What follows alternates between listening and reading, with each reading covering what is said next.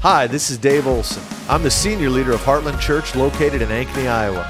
I hope the following message challenges, encourages, and ultimately changes you. Thanks for joining us. I want to bounce off of what Drew talked about last week and continue on in this theme. I believe what he preached on was a word from the Lord. I think it's something we really need in this hour. And what he preached on, for those of you that were not here, he preached on foundations, Christian foundations, the foundation of your faith. Do you have a strong foundation? I'm not a prophet. I occasionally prophesy. I often say I'm more a historian than a prophet. I see things very clearly in retrospect, but seeing it in advance, not so much. But I do feel like there's some dicey times on the horizon. I remember Pastor Bob, who was on staff with us for a year, Pastor Bob Phillips. He told me in about 2016, 2017, somewhere in there, he said, Dave, the Lord told me that this nation is under grace. And he said, it's going to lift about 2020, 2021. He said, I saw, one day he was in prayer. We were having a day of prayer here, and I called him because I had gone to a used bookstore, and he and I had the same addiction. And so I called him, and he said, Dave, he said, man, God's encountered me 3 times today. And he said, one of the things the Lord showed me is there's coming global riots in the streets. There's global upheaval coming. We're under a season of grace, but it's going to lift around 2020. And we're seeing that. And I believe that we're in the thick of it. We're not at the other end of it. We're in the middle of this thing, and there's global upheaval. And it's going to be the greatest opportunity the church has ever had. But it's going to demand people with strong foundations and deep roots. And so the coming days will demand something of the saints. You better have the stuff. And so when Drew was talking about strong foundations, is a very important subject, and we need to examine our foundation. Do you have a strong foundation? There are 2 metaphors in the New Testament that are used to speak to the same thing. It's foundations and root systems. Foundations of buildings and roots of plants. It's architecture and agriculture. And both of them speak to the scene, what is in your life above the ground, what other people see. Your ministry, your character, your reputation is what is seen. But it is dependent upon the unseen, the secret, your history with God. Do you have a strong foundation? Do you have something that will stand the test? Foundations and root systems that seem to be sufficient are exposed as insufficient in the time of a storm. I've got a beautiful tree in my yard, got several of them, but one of them, big old beautiful tree, but I'm always concerned when the storms hit because in my housing division, it was mandatory to have an irrigation system. And so we water our lawns. I mean, it's like a competition. I literally had a neighbor, I think he mowed his lawn 2 or 3 times a week at times. And I'm not so sure I didn't see him without a scissors and a level out there. I mean, it was immaculate. And so there's this positive, well, I don't know if it was so positive. There's this peer pressure to keep your lawn looking good in my neighborhood. And so we all water our lawns. And there's this big, beautiful tree. But if you go out into the lawn, the root system is just below the surface. It spreads right along the surface. And the reason for that is my irrigation system has created an unrealistic environment for the growth of a tree. It's not dependent upon the weather. I artificially pump water in there, so my trees have never had to go down for water. You see, what will make a strong root system are the dry times in your life. And when there's dry times, when there's famine, it will force the tree, the plant, to dig down deep and search for water. And so sometimes God in His grace will dry up your environment. He will shift the environmental conditions in your life. And your support system, your environmental support system, even your relational support system will at times dry up. And you can get mad at the people around you when it's actually God orchestrating it because he's wanting you to go deeper. My next door neighbor that's right by that tree, he planted this beautiful blue spruce tree. It was gorgeous. We both enjoyed it. He enjoyed it because he invested a lot in it. I enjoyed it because I got it for free. It was a beautiful tree. It was right on the boundary line. And one of the storms that came through in the last couple years toppled that beautiful tree. And it was precisely because we water our lawns. That tree did not have a deep root system. So that whole thing fell over and the root ball tipped up. And my neighbor's a good neighbor, so by evening it was gone. I mean, there was just a little brushed over hole there. He cut it up and had it hauled off. But we were both grieving the loss of this tree. What seemed sufficient in the good times was exposed as insufficient in a time of storm. And so these two metaphors, roots and foundations, are both communicating the same thing. That what everyone else sees is dependent upon the unseen in your life in the hard times. That when the hard times hit, it will expose the faults in your foundation and the shallowness of your root system. And so hard times are actually necessary. It's actually the grace of God attempting to bring stability into our lives. So I want to read a couple of verses to you, a couple of passages. Let's turn with me to Hebrews chapter 6. I'm going to use a physical Bible this morning. It just feels right. You know, back when I first started preaching, as you're preaching, you could do this. You know, and you'd hold your Bible, let it flop a little, and maybe even let that little thingy-dingy hang out. It just seemed more dramatic.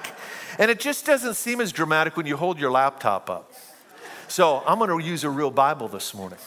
All right. My little thingy-dingy was at the wrong place. So let's go to Hebrews chapter 6. Hebrews chapter 6. Listen to what he says here. Therefore, well, let's go back to chapter 5, verse 11. Back up a little bit. We have much to say about this, but it is hard to explain because you are slow to learn. Now, the book of Hebrews and the book of James are pretty blunt. These guys, they didn't learn to be polite in their teaching. He says, verse 11, we have much to say about this, but it is hard to explain because you are slow to learn. In fact, though by this time you ought to be teachers, you need someone to teach you the elementary truths of God's word all over again. You need milk, not solid food. Anyone who still lives on milk, being still an infant, is not acquainted with the teaching about righteousness. But solid food is for the mature, who by constant use have trained themselves to distinguish good from evil. So he uses several terms here that are very important. He uses the word elementary truths. Elementary. He uses mature as opposed to infancy. He uses the idea of milk versus meat. So meat is for the mature, and milk is compared to the elementary truths. So then he says this, goes right into verse 6:1. Therefore, let us leave the elementary truths about Christ and go on to maturity, not laying again the foundation. And then he gives us certain components of the foundation. So he says we want to leave that. Now, what he's not saying is that we leave the elementary truths in that we no longer apply them. They're not important. He's just saying we don't want to have to keep going over the same elementary truths. It's like math. When you have your elementary truths in math, then when you secure those, you can go on to the higher levels of math, algebra, trigonometry, geometry, and the other subjects I flunked. Because I didn't listen when it came to the elementary truths. And because I didn't have the elementary truths, I was completely lost. I remember my algebra teacher coming over to my desk one morning and started yelling at me, "Get out!" And I looked at her, I said, "Huh? Get out!" She was losing it. Just get out. And looking back at now as an adult, I understand why she was losing it. But I was so not there, I didn't even know she was talking to me. I said, "Are you talking to me?" "Yes! Just get out of here." I'm like, "Okay," grabbed my books and walked out. She was so frustrated because I was so checked out. It's because I didn't understand the elementary truths. And therefore, I was lost in the higher levels of learning. So I went to a great school. Because I'd flunked algebra, they thought, well, he still needs a math credit. So rather than putting me in general math, they put me in geometry. Same thing happened. Get out! Get out! Teacher lost it again. And I think as a junior, I took general math. I think I got a D, but I got my credit. Hallelujah. So I'm a living example of why we need the elementary truths and not leave them in the sense of forget them, but have those as the foundation, but you don't want to have to keep learning those elementary truths again and again.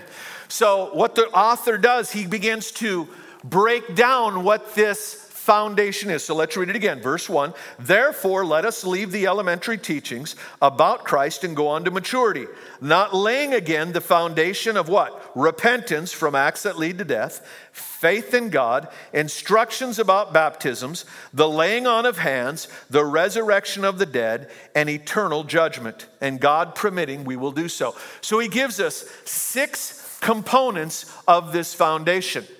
So in Hebrews chapter 6, this epistle tells us that there are elements to our foundation, okay? So there's the foundation of repentance from acts that lead to death, faith in God, the laying on of hands, instructions in baptisms. Those are the elements. So then we see in 1 Corinthians, Paul said, no man can lay any other foundation but the foundation of Christ.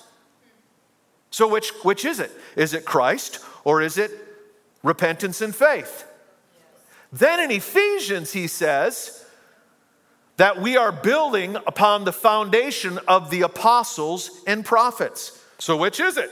Is it the foundation of the apostles and prophets? Is it the foundation of Christ? Or is it the foundation of repentance, faith, and baptisms, eternal judgments? What is it? It's all one and the same. Now, Tasir, when we had him up here, we prayed for him this morning. Tasir is a builder. So Tasir will build houses. We can drive by one of his work sites and we could refer to the foundation that he lays in several different ways. We could say that's Tasir's foundation because Tasir is the builder. Or we could say that's a poured foundation because that was the method of building the foundation. Or we could say that was a concrete foundation because that is the material of the foundation. And that's what the New Testament is doing. Jesus is the substance. The apostles and prophets were laying Jesus as the foundation of the church. They were the apostles and prophets were the builders. But the method by which they would lay the material, the way in which Jesus is laid into your life as a foundation is repentance, faith, baptisms, instructions in baptisms. What does he say? There's the resurrection of the dead and eternal judgment. Resurrection of the dead is the one I always forget. God permitting, we will do so. So he says that is the way, that is the method by which Jesus is firmly laid into your life.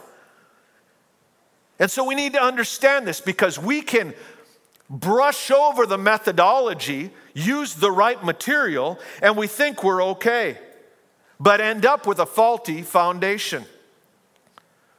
So the way that Jesus is laid as a firm foundation in your life and my life is first and foremost through repentance. We've got to secure repentance. Now here's the good news. If you've got foundation problems, you can go back and fix your foundation problems. Matter of fact, I did some research this week. It's been interesting how they can fix foundation problems in houses. It can be very, very expensive, but there's some new technology out there that you can go back and what the scriptures calls go back and do the first works. You can go back and fix the problem that you skipped over early on. So it's key that we repent of our past and we have our faith firmly placed in Christ and his righteousness. Repentance and faith. And often in our culture, in American culture, and because we have emphasized grace and faith so much, we often brush over the repentance part. And when the storm hits, the shallowness of that type of faith is revealed. And so we need to go back and do the first works. Repentance is the key. It's not simply trusting in Jesus. It's letting go of the leadership of your life. That is what repentance is about. It's going back and taking responsibility for what we've done and seeing it for what it is in such a way that it breaks our heart so that we never want to do it again. 2 Corinthians, I want to say it's chapter 7. Paul says, look what godly sorrow has wrought in your life. And he juxtaposes, he contrasts worldly sorrow over above godly sorrow. And here's the big difference. Worldly sorrow is sorry that it got caught. Worldly sorrow is sorry for the consequences it experienced due to its sin. But given the opportunity to do that thing again, void of the consequences, it would jump on it. So worldly sorrow is simply sorry that it got busted. It's sorry that, man, it turned out that way. And one of the manifestations of that type of sorrow is even after you've left that behavior, you still fantasize about it. Because in your fantasy world, there are no consequences. There's not a person here who sits around fantasizing about getting in trouble for what you do. Oh, you know, we're thinking about the pleasure of sin in sinful fantasy, not the consequences of those sins.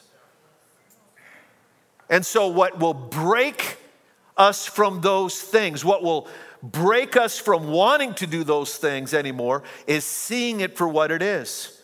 Being willing to look at our sin. I've shared this quote before, but I think it's just so good. Frank Bartleman was a journalist and one of the primary intercessors of the Azusa Street Revival. If you listen to Lou Engle at all, you will hear about Frank Bartleman because Lou carries this word about being Frank Bartleman. He was crying out to God one night saying, God, give me the anointing of Frank Bartleman. He kept asking the Lord for that one day. The next day, a buddy of his, a very prophetic man, calls him and said, Lou, I had a dream about you last night. Someone put a book in my hand. I looked and it was Frank Bartleman and it said revival.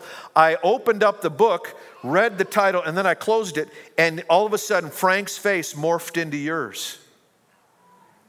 And that was God's little kiss that I've given you the anointing of Frank Bartleman to stay in the pocket of intercession until revival breaks loose. Frank Bartleman was a tremendous intercessor, but he was also a great journalist, and he archived a lot of what happened. He wrote a great book called The Azusa Street Revival. And he said this, in retrospect, after the revival fires had burned down, many years later, looking back on it, he said this. He said, too often, we pulled people prematurely from the womb of conviction. And then we were forced to incubate them from then on. That is a powerful statement.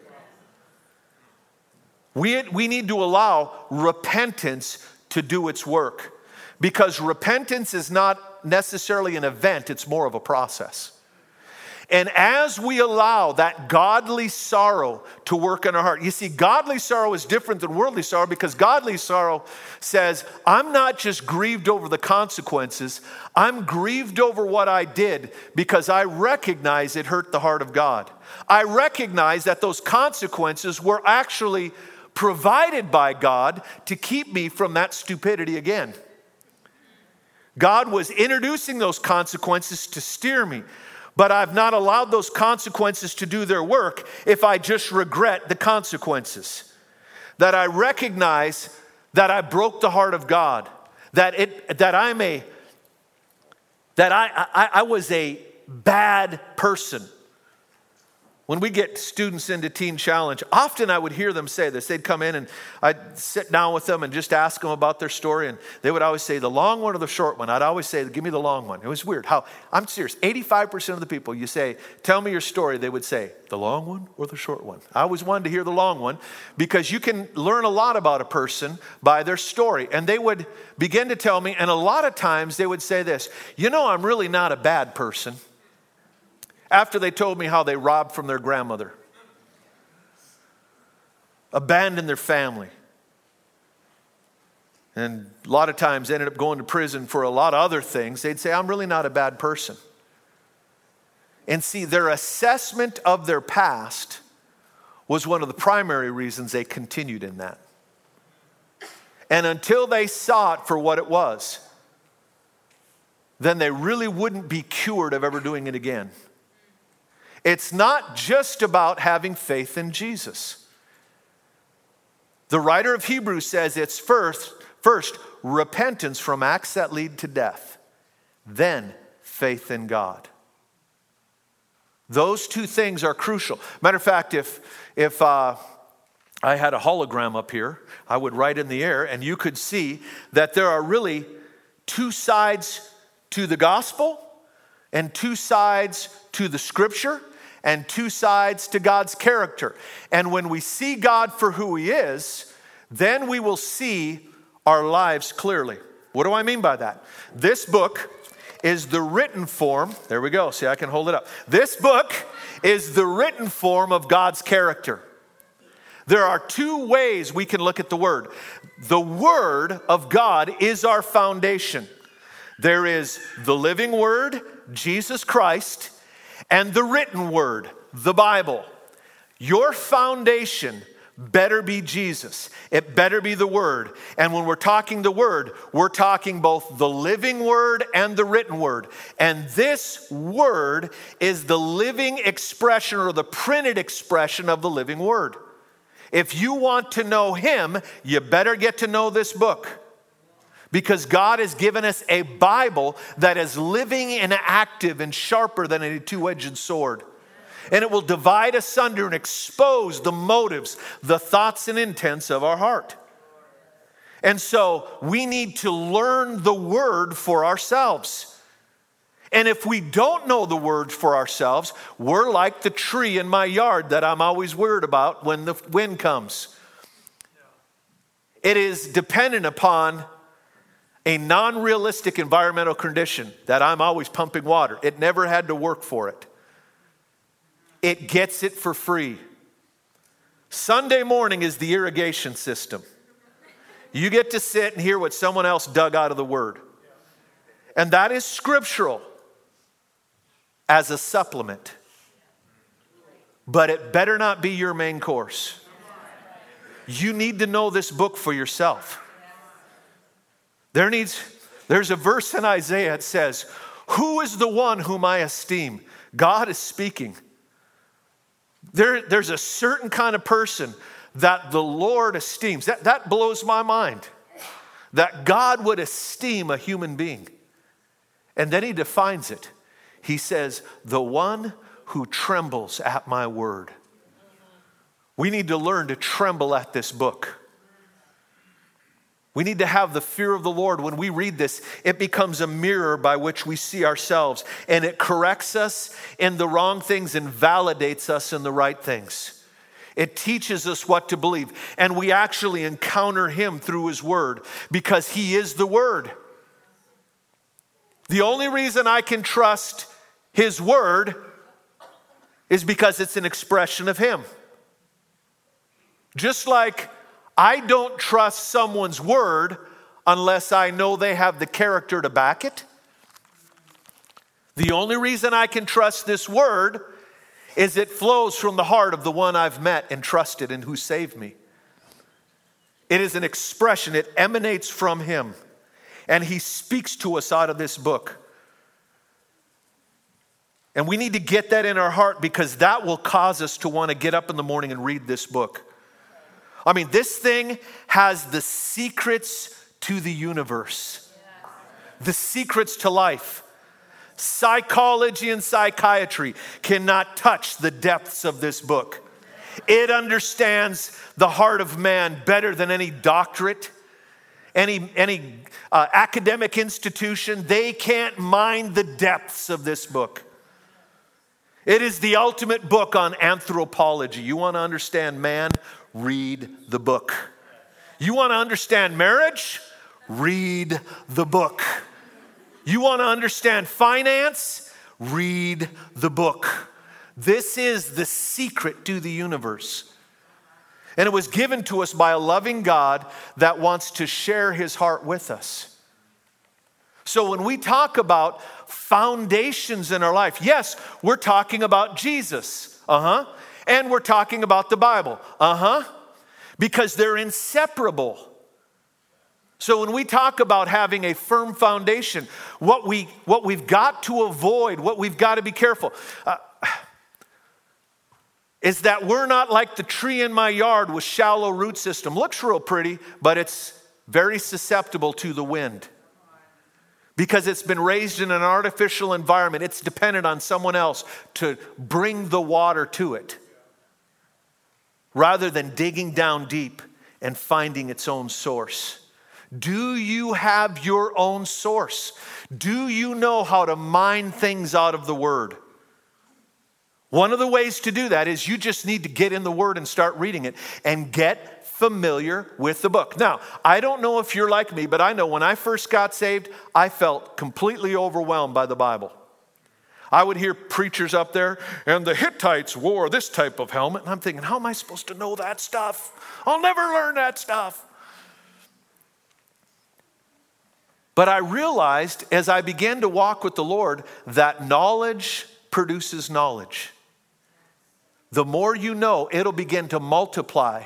And the Spirit of God will begin to show you things. And John goes as far as saying this in 1 John, you have no need of a teacher, for you have an anointing that abides within that will teach you. You can put it this way, you have no need of an irrigation system. It's nice, it can supplement, but you are not dependent upon this pulpit or any other teacher. You have the anointing of the Spirit of God, and you've been given his book. And if you will learn to get in the book, God will speak to you. And what we need is we need a working knowledge, a general knowledge of the book. We live in a day and age where there are so many resources. There's a video series called The Bible Project. Anybody ever seen those? It's these little graphics. It is absolutely phenomenal. You can go and learn about books in the whole Bible and redemptive history, and it's real solid theology.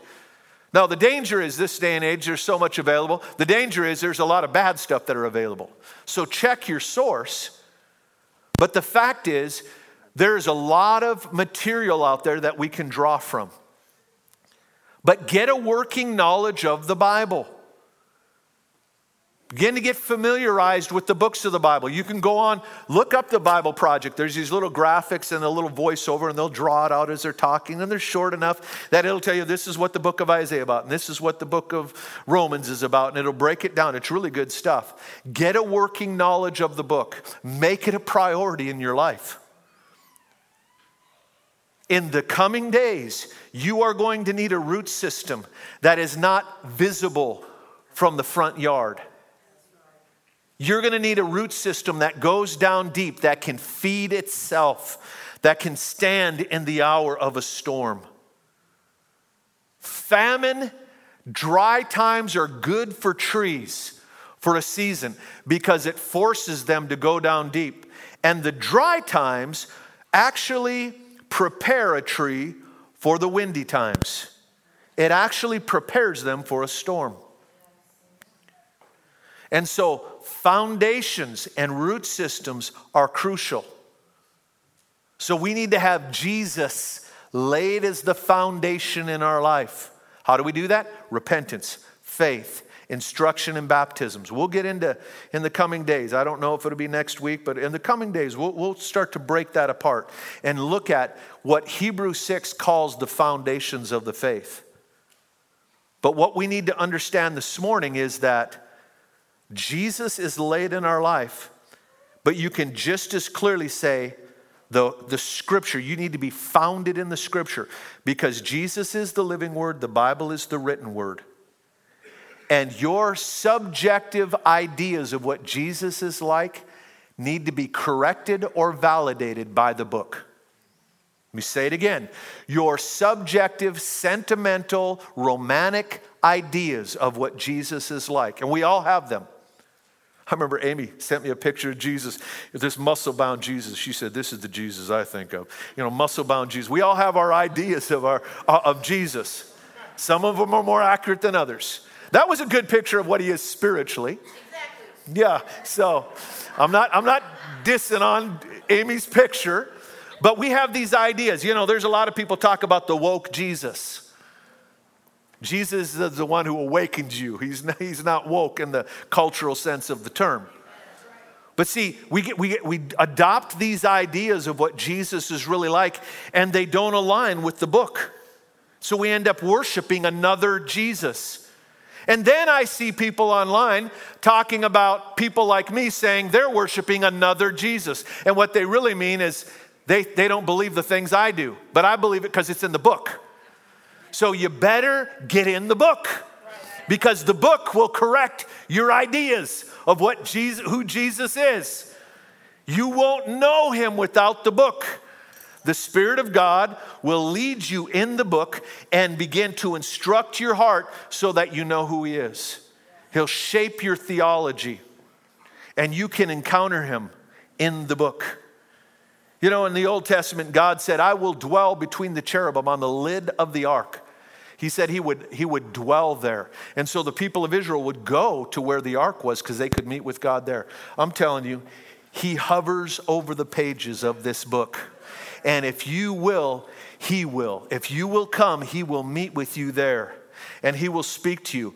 And get to the place where you weep over this book. I'm not saying that every time. Hey, every time I read the Bible doesn't mean I break down and weep and the glory comes and there's a glowing orb over my Bible. Sometimes it's real boring. But I'm telling you, sometimes he meets with me in this book.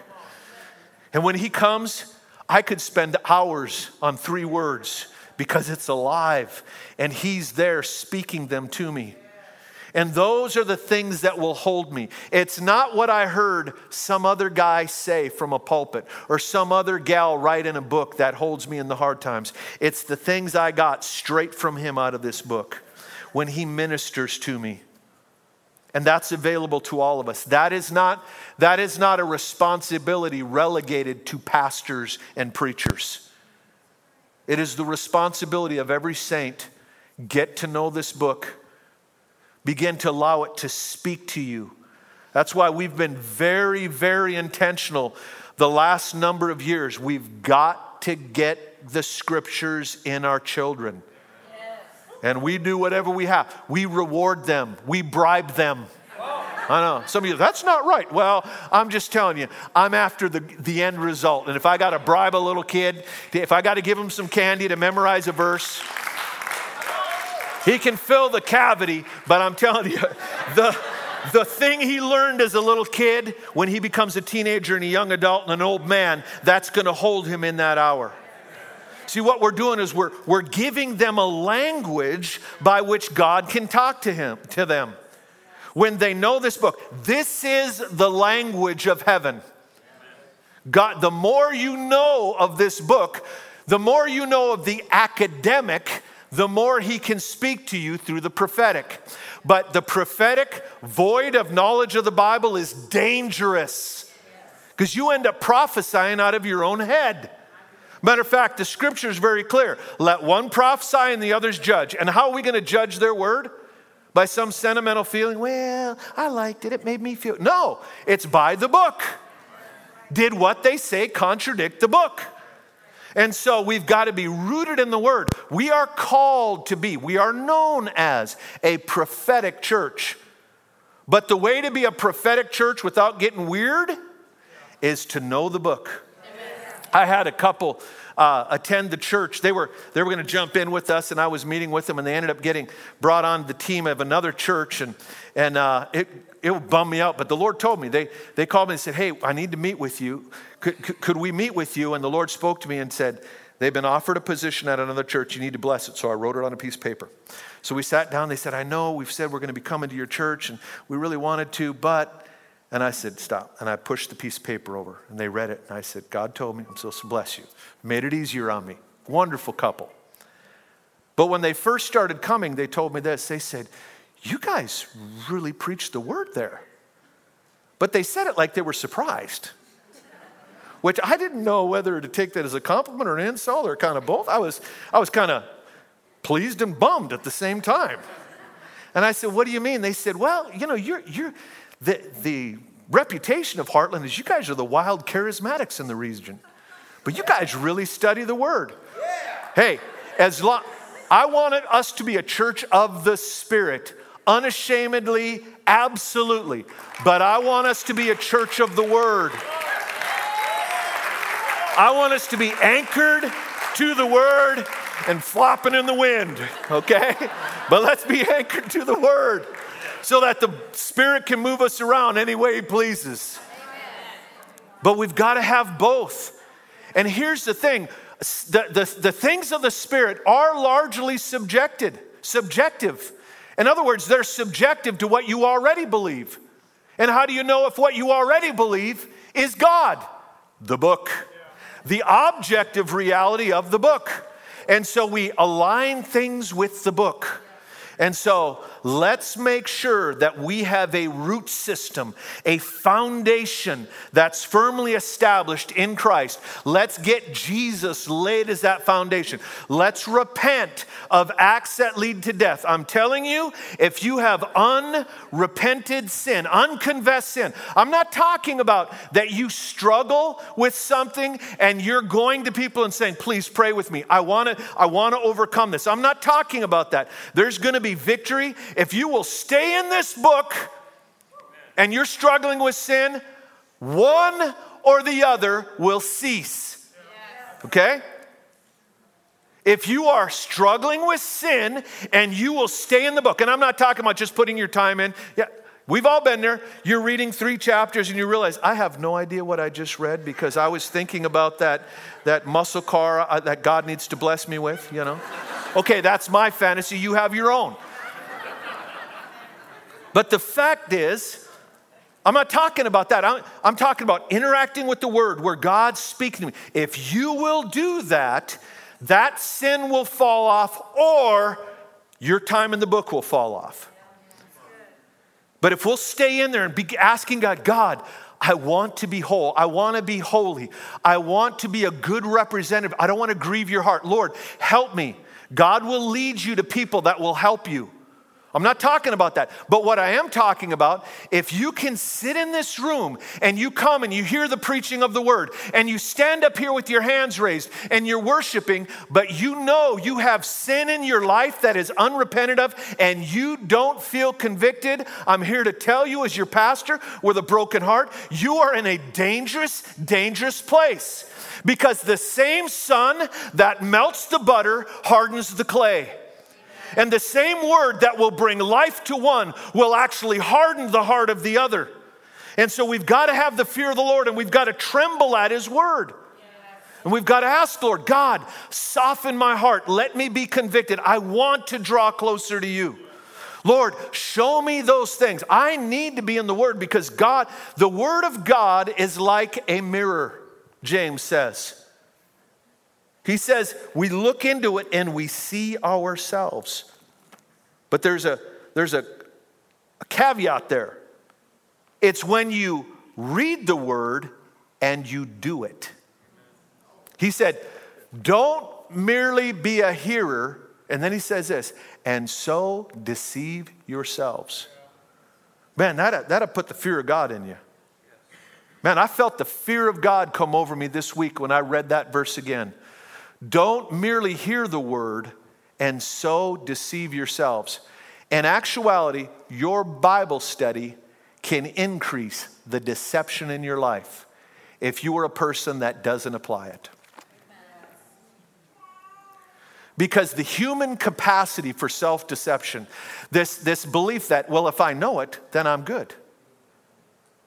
It's like there's a famous lawsuit going on right now that's all over the news. You got to wonder, why is that so much in the news? What are they trying to distract us from? That is so weird. But I did catch a piece of it. I'm ashamed to admit. And they were asking this woman on the stand in her divorce. She was given $7 million divorce settlement. And she went in the news and said, yeah, and I gave it all to charity. And the attorney pressed her and said, you gave it? Yes, I did. No, you didn't, because they didn't receive it. Well, I pledged it. Yes, but did you give it? Yes, I did. No, you didn't, because they did. And finally she admitted, she said, well, I use the words pledge and give interchangeably. And now, I'm not judging her motives. I don't know what's going on there. But I do know a lot of believers like that. And they think that pledging and following through are the same thing.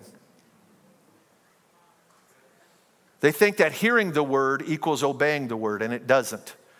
And so we need to be in this word and allowing the Lord to convict us and change us and tweak our hearts and embed within us an obedience. Because the connection between the word and a transformed life is the bridge of obedience, where we begin to adjust our life and we say, Lord, I see you're smarter than me, and I see that you say this is wrong and this is right. I need to quit doing this and I need to start doing this. I repent of my sins of commission, the things I'm doing wrong, and my sins of omission, the things I haven't been doing that are right. And as we bring ourselves under that word, you know, the word obedience literally means to hear under. That's the idea. To hear and to get underneath that thing and allow it to rule over our life. And that is the pathway to freedom like you've never known, prosperity, joy, to really stepping into the purpose for which you were made. Is to obey the book. And God, by His Spirit, is so gracious. He will lead you right to what you need to know. I never cease to marvel. People will come up to me and say, Pastor, I so appreciate you preaching on such and such. And I'm thinking, I've never preached on that in my life. I've been preaching a lot of years, decades, many decades, but I've never preached on it. But that's what they heard. And I'll have 4 people come to me and talk about one message, and they all heard 4 different things. And I've just come to the conclusion, I'm pretty irrelevant up here. You know, I'm just the guy talking. God is going to do what He's going to do if you're open. And it's a beautiful thing that God will highlight what you need to hear if your heart is responsive to Him, and He'll transform your life. So how deep is your root system? Have you learned to go down deep and get what you need from the book? Now, there are times that God will withhold from you in your private time what He wants to give you from a brother or sister. But He never wants you to be dependent upon someone else. On the authority of His word in 1 John, He says it, you are not in need of a teacher. Now, that doesn't mean that teachers aren't a blessing and supplemental, because Paul very clearly says He gave some to be teachers. But we're not to be dependent upon them. And I fear American Christianity has become so dependent on TV preachers and YouTube videos and podcasts. And I consume a lot of that stuff. I'm listening to podcasts and audible books all the time. But that cannot take the place of your personal digging into the Word. Amen. Dig down deep. And it just may be the dry season you're in is God loving you enough to say, I want to take you deeper. I got some things I want to show you personally. And whoever your favorite preacher is can't get you there. I want to give it to you myself. So dig down deep. Have a strong foundation. The thing about foundations is, the deeper or the higher you want to build, the deeper you've got to go down.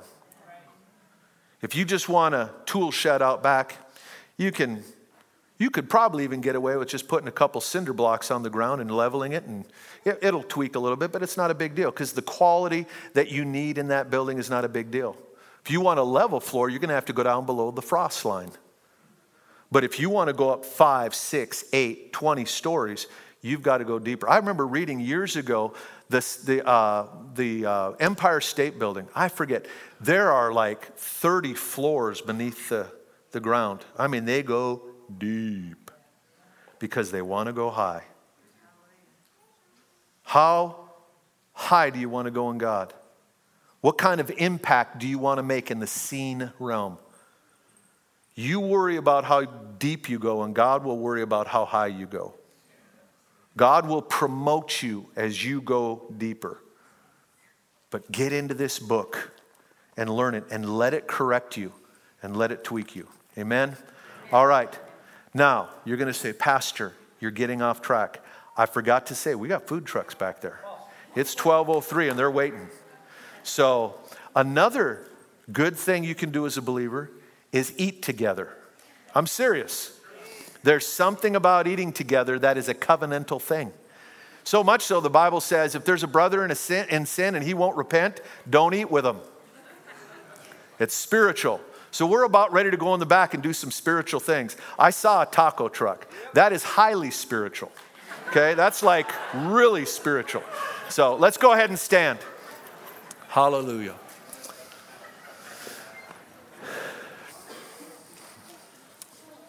Let's ask the Lord right now to do a work in our hearts. Just put your hands up before the Lord.